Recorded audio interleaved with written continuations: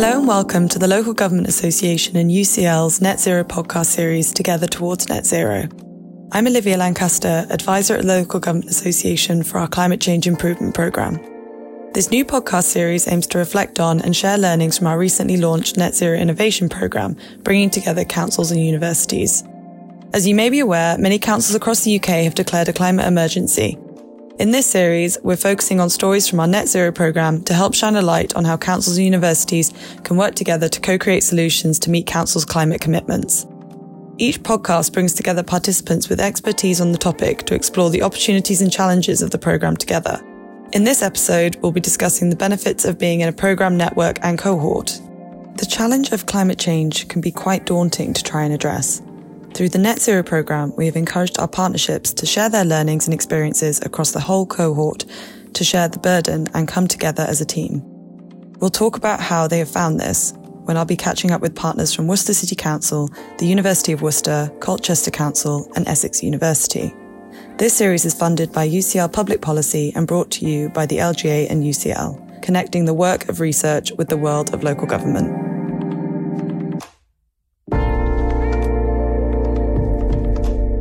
With me today are Ruth Correll, Environmental Sustainability Officer at Worcester City Council, Katie Boom, Director of Sustainability at the University of Worcester, Ben Plummer, Climate Emergency Project Officer at Colchester Borough Council, and Dr. Jane Hindley, Deputy Director of Interdisciplinary Studies Centre at Essex University. Ruth and Katie, I'd like to start with you. Can you tell me a bit about your expertise and why you were interested in joining our programme? Okay, thanks, Olivia. So my work kind of covers, I sum it up as saying campus, community and curriculum. So what that means is I work with all the staff and all the students around embedding sustainability on the campus. I work out in the community on knowledge exchange activities, and for the curriculum side of things, I teach. But I also do research on all these different areas. Great. And Ruth, could you also introduce yourself and describe your project? Yes, of course. Hi. So I lead Worcester City Council's sort of response to the climate and biodiversity emergencies. So they were declared sort of in 2019 and then the biodiversity emergency last year.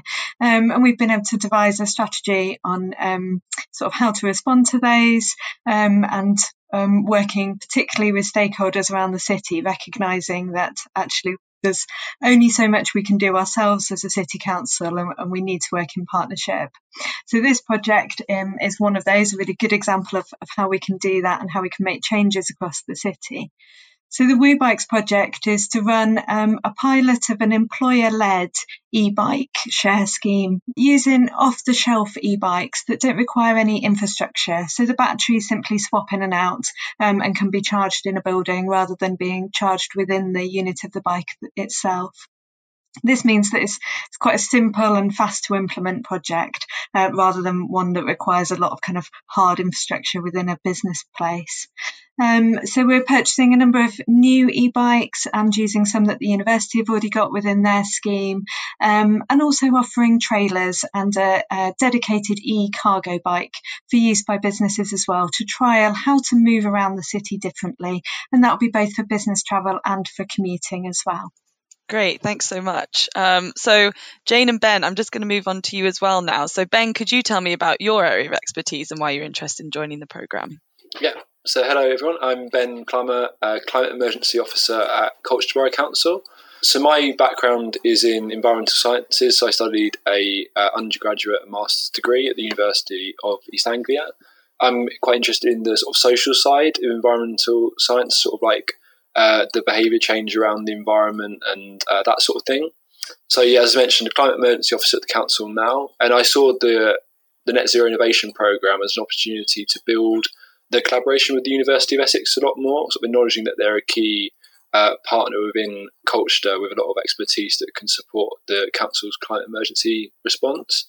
I also saw it as an opportunity to really develop like a real world project that would have an impact in Colchester and with young people in schools.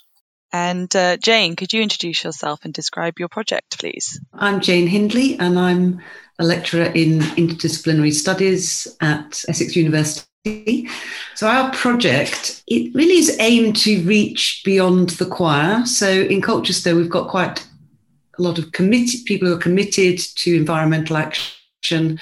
And then there's a whole set of people who haven't really been engaged. We thought schools would be good as a way to reach parents, teachers and children who haven't necessarily had interest in environmental issues. And what we're looking at is the sort of variation among primary schools in Colchester. And we're doing a specific pilot with one school, with them help embed action and education. So in that project, we are looking at how to transform the grounds. They're doing around food, energy, waste, and growing, and there's one, and travel. So we just finished the audit phase and we're going to start the activity phase. Great, that's really good to hear. I'm just going to move on to how a kind of quick fire on how you've all found the programme up till now. So I'm just going to ask you each just a quick question about the programme and what we've been up to so far. So Ben, could I ask you what your assumptions were coming into the programme? So I think what I thought the programme would be the LGA and UCL basically helping to facilitate a collaboration between the university and council and sort of start that process off and help us to build that collaboration in the future, sort of learn how to talk to an external organisation like the university. What I didn't quite realise was the sort of the number of meetings that we'd have, kind of like as the build up to the project. And that's kind of ended up being a real positive because we ended up learning quite a lot of different things. If you sort of go from the start where we learned about the 7 different insights related to sort of collaborative climate action working, and they've been actually really useful in informing our project design going forward. So that's been really helpful. Fitted my assumption in terms of helping us sort of collaborate between the council and the university and sort of facilitating the best ways to go about doing that. Katie, how has it been working in a partnership? Well, just building on what Ben was saying, I was particularly attracted to the whole kind of process because of the sandpit. I mean, I love that element. It really does. It's very appealing. It fits into my own personal learning style and development. So I took a huge amount from that. I absolutely enjoyed, it's a great pleasure working with colleagues at UCL. They've got some fantastic insights. So I found that really refreshing and engaging and re-energized me. And then the partnership side with Ruth. Ruth and I have got a long history of working together and doing collaborative projects, but not in a formal way. So this was just ideal.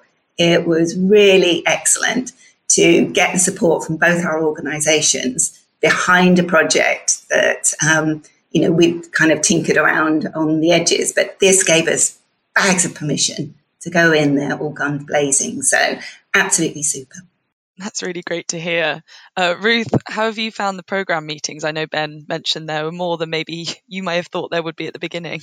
That's the case, but actually they were really helpful, and the same as Ben and Katie have just said, actually that sandpit process at the beginning, learning how to really understand a challenge and learning how to tackle it was really helpful. And certainly I found that there were so many sort of transferable skills that I learned through that I'll be able to take forward for when we're looking at future challenges. So that's been really helpful. And again, actually, as we've moved into the phase of delivery, then just listening to the other projects and hearing from the other partners as to how their projects are going and the challenges that they've faced.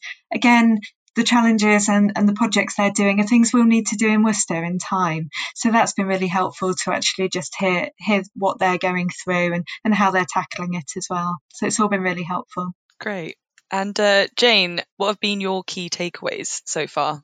Well, lots of the things that other people have said so far.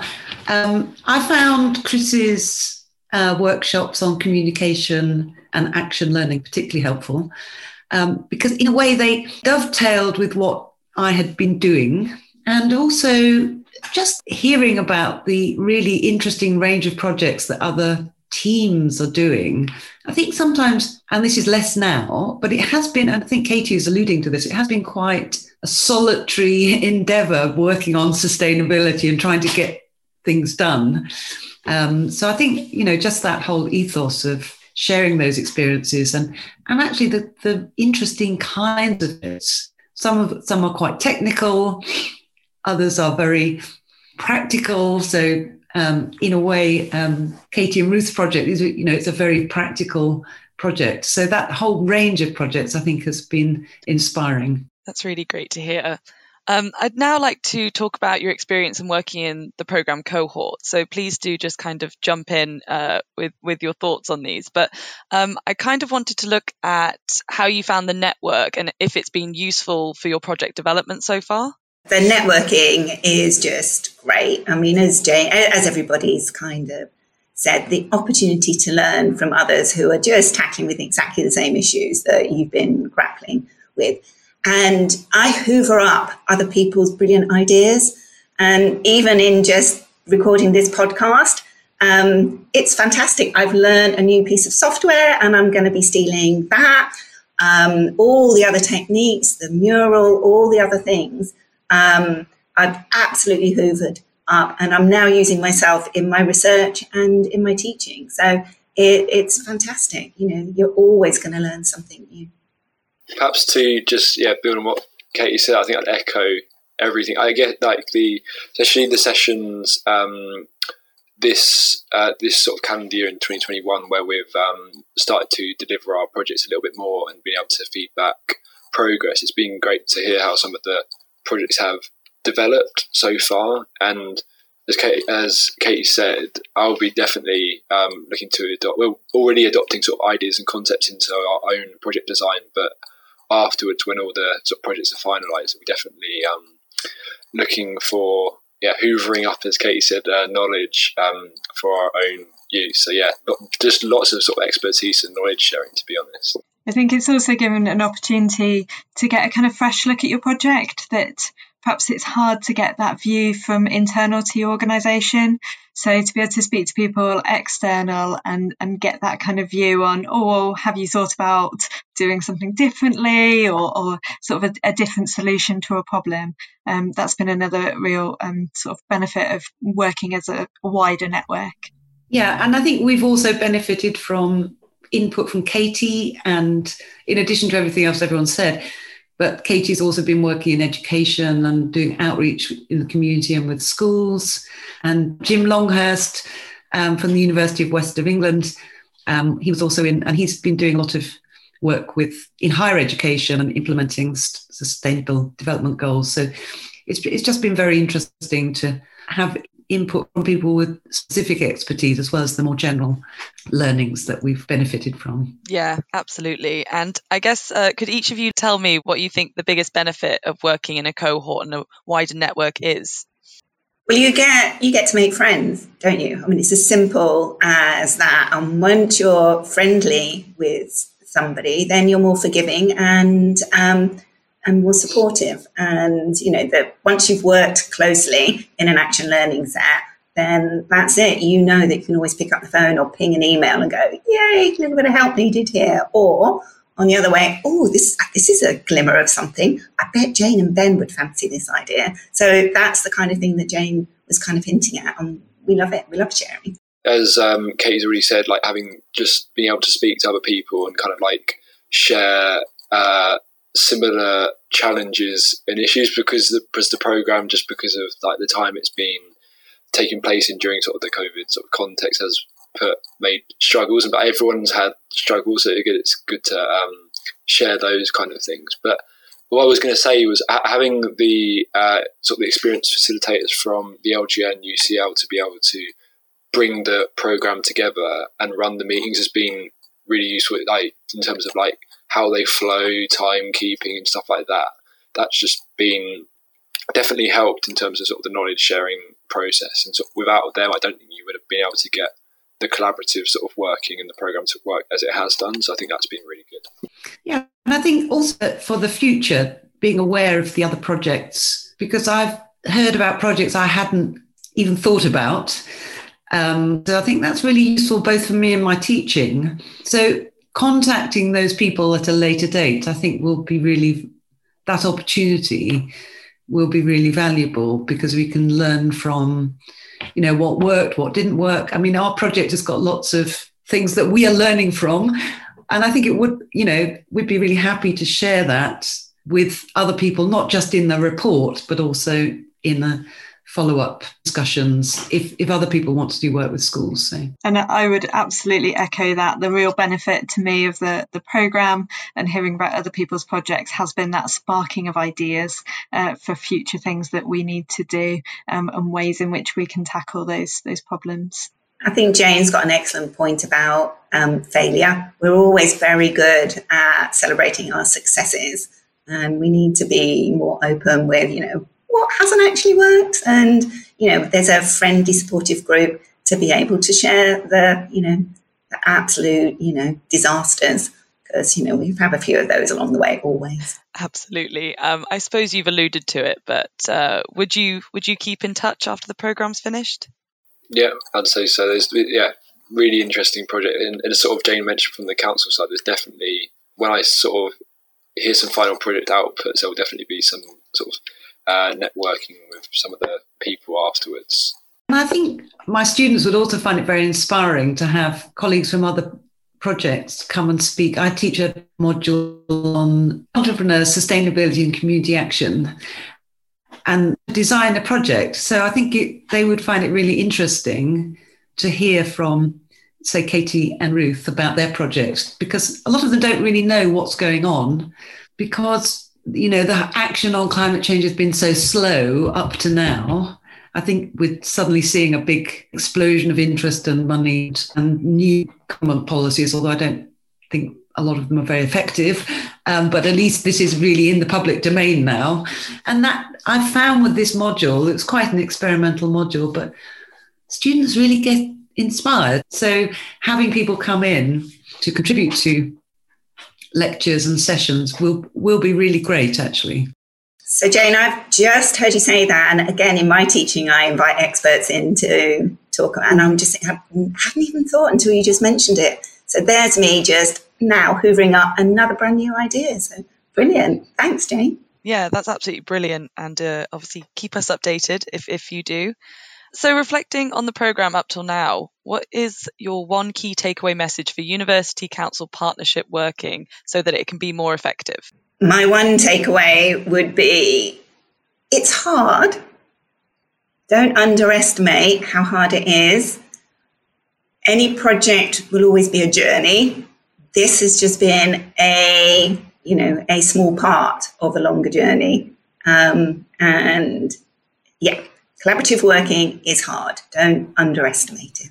Yeah, and I think this has been a really particularly difficult year for collaboration because of communication and not being able to meet face to face. And that's raised issues with all partners. But I think so the big thing is to be patient and flexible, and to have the trust and confidence that you will get through any knots that appear, and that different organizations have structures and requirements and so on. This is very clear in our collaboration. It's good to understand those, but also to be patient about how long things may take, but with that trust that things will come together.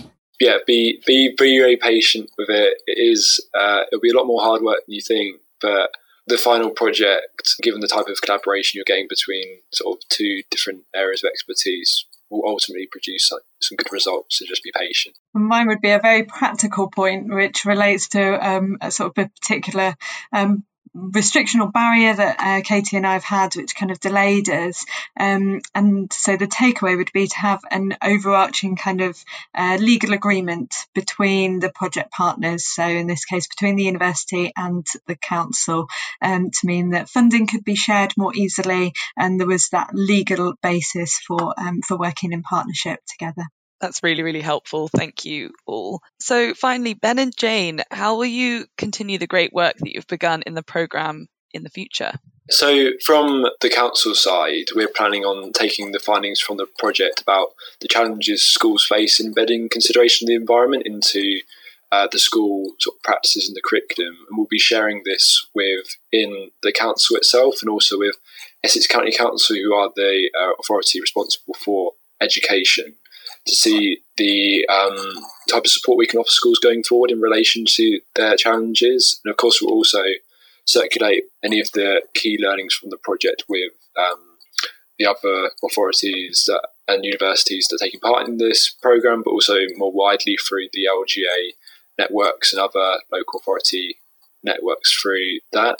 In addition to the challenges, we'll also be looking to share the good practice from schools in terms of the pilot school we're working with, but also other schools we're hoping to do some interviews and focus groups with, to share that good practice amongst other schools in Colchester and beyond. Because it's fine one school doing something really great, but you kind of want to help and facilitate other schools to do so. And I feel like case studies are quite powerful because you've got that real world example there and someone's done it and you can find out how they've done it and share that. And in terms of like me working with Jane going forward and the university, it's shown that we can do it, and the council's already working with the university a lot more on other projects. So it's just sort of kick-started a collaboration that will continue. The university declared a climate emergency last December and is expanding environmental action, environmental education, and part of it will be volunteering projects for students, setting up more opportunities for volunteering around sustainability. So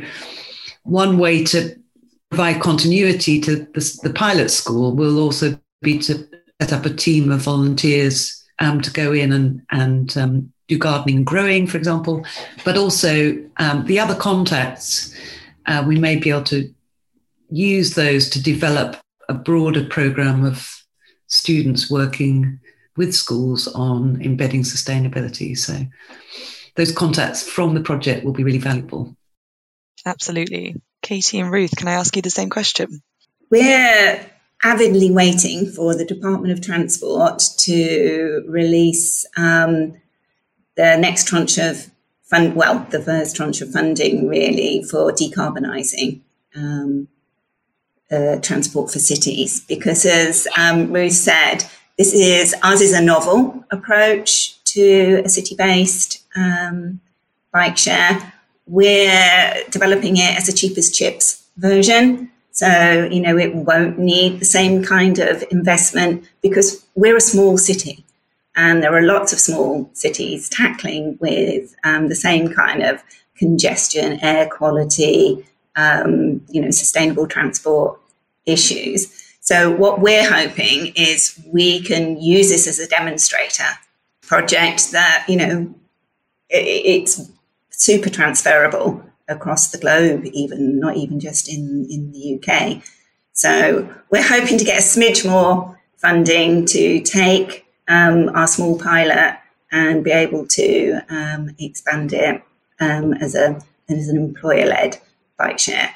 So, which is different from leisure cycling and different from, what the combined authorities say just up the road from us in Birmingham, just on what happens in London. Yeah, so just as Katie said, obviously we want to kind of extend and continue with that programme. And I think also the kind of formal basis on which we've worked together for this piece of work is something that certainly I would like to replicate in the future.